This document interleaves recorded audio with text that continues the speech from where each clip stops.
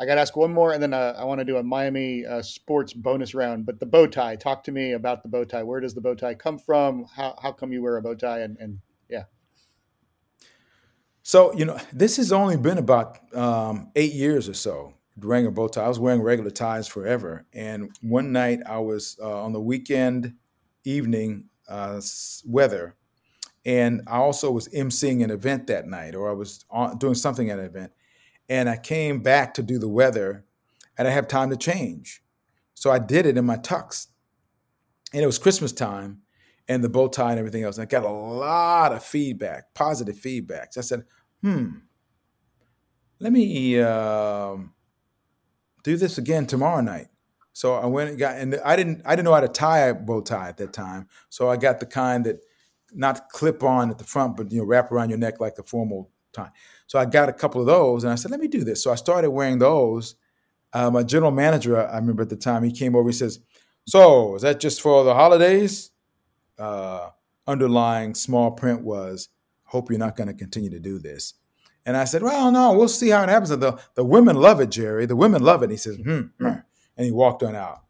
And it just got something that people just enjoy, and I got to enjoy it. And I realized that the variety of ties is not the kind that are pre-tied, but the ones that aren't. And so I said, well, I can probably tie a tie. And I went to go try to tie it based upon the instructions. There was no way I could do it. And I went to YouTube, and there was a 10-year-old kid demonstrating how to tie a bow tie. And I said, I'm getting this. This is something so an hour later with my arms so tired from being up right here, I can do it. And now I can tie them with my eyes closed, and I still know how to tie the other ties as well. People see me at Home Depot. They say, "Hey, where's your bow tie?" I said, "Do you mind if I don't wear a bow tie? I'm going to cut the grass, please." So it just became that, and it gives me an opportunity to do a lot of mixing and matches with my clothes and stuff like that. I like dressing nicely if I can, and the bow tie is a pretty good way to do it. Just kind of unique, a little different, but it's a fashion statement and a conversation point at the right same on. time. All right, this next segment, we're going to cue up the Miami Vice music for.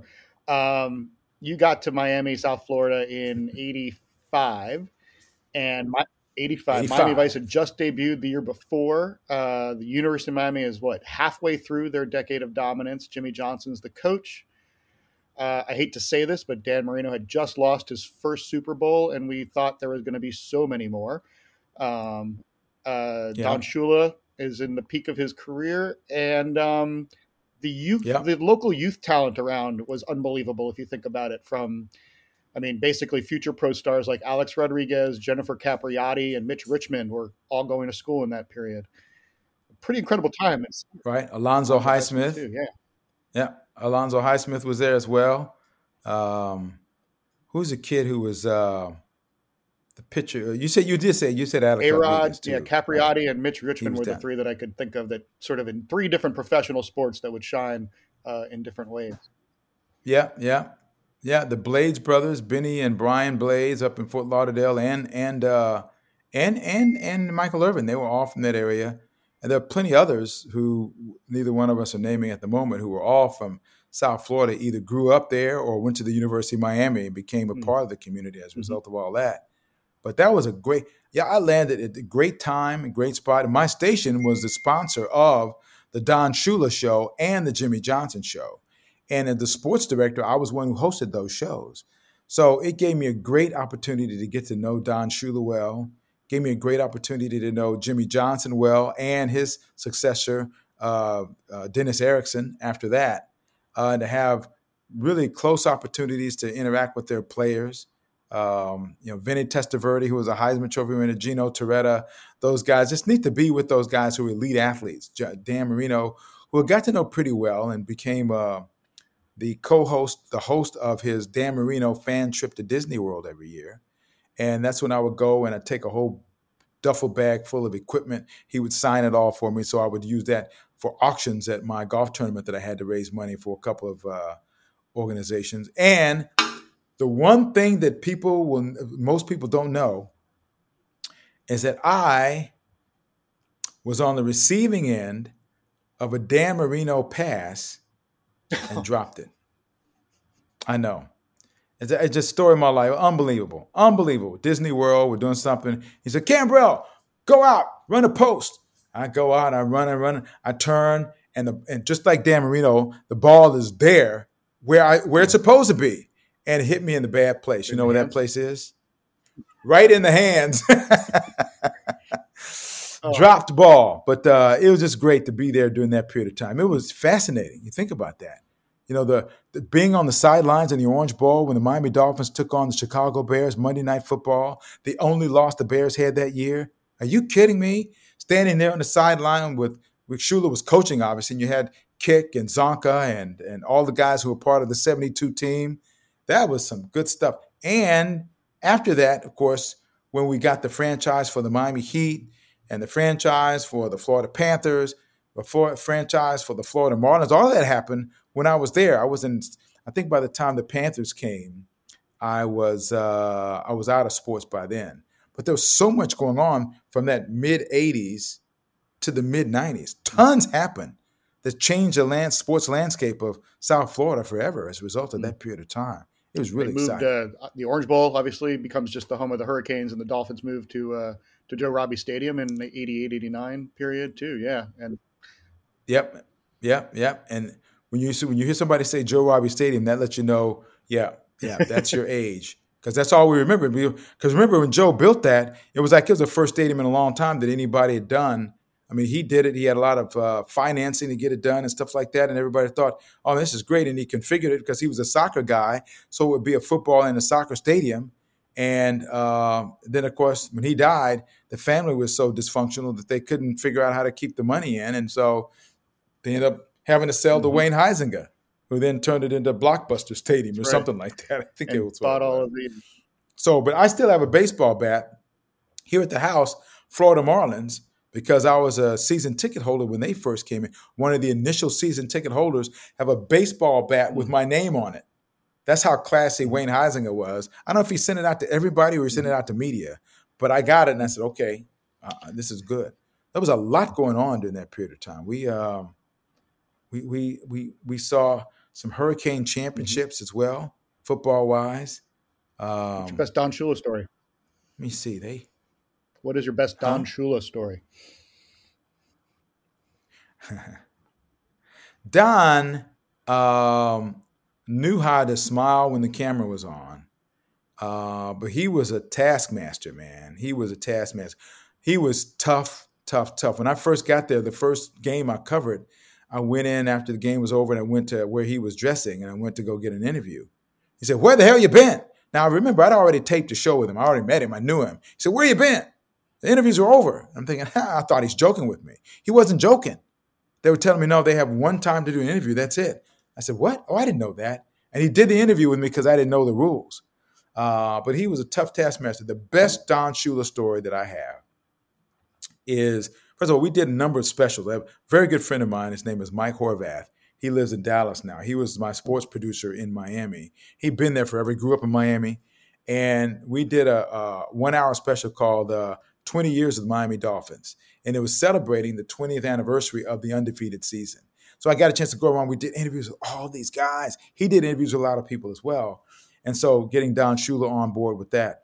But later on, we were doing a story at his house. I forget the story we were doing, but it was an hour special we were doing. I'm at Don Shula's house in Miami Lakes.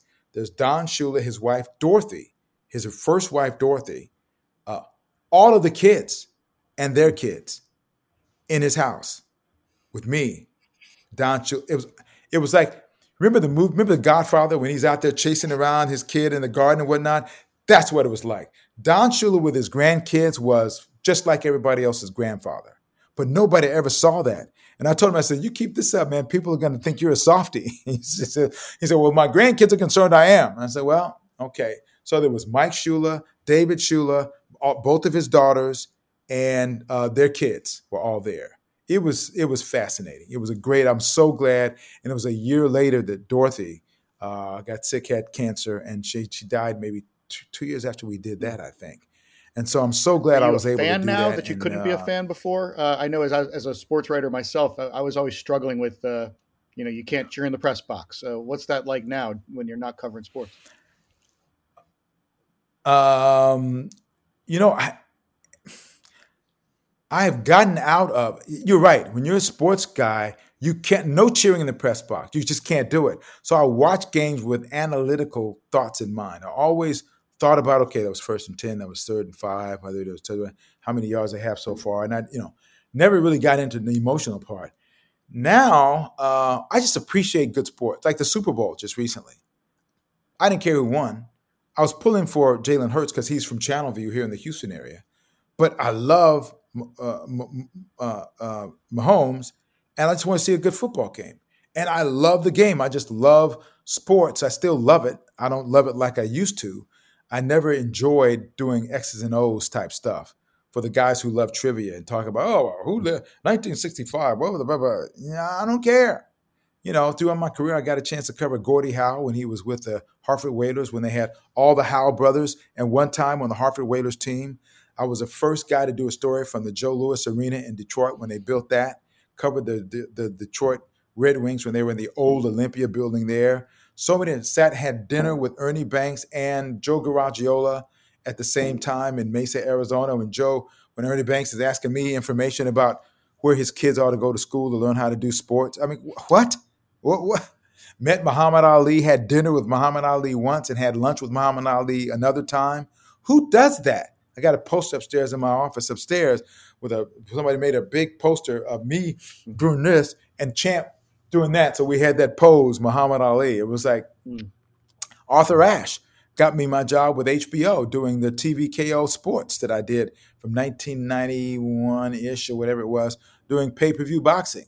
That was because of Arthur Ashe, who me might have known this, he wintered at Doral. He was the official tennis pro at Doral. So in the winter, he stayed at Doral.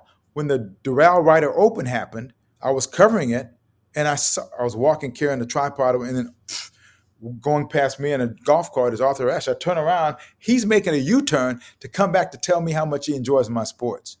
You could have knocked me over with a feather.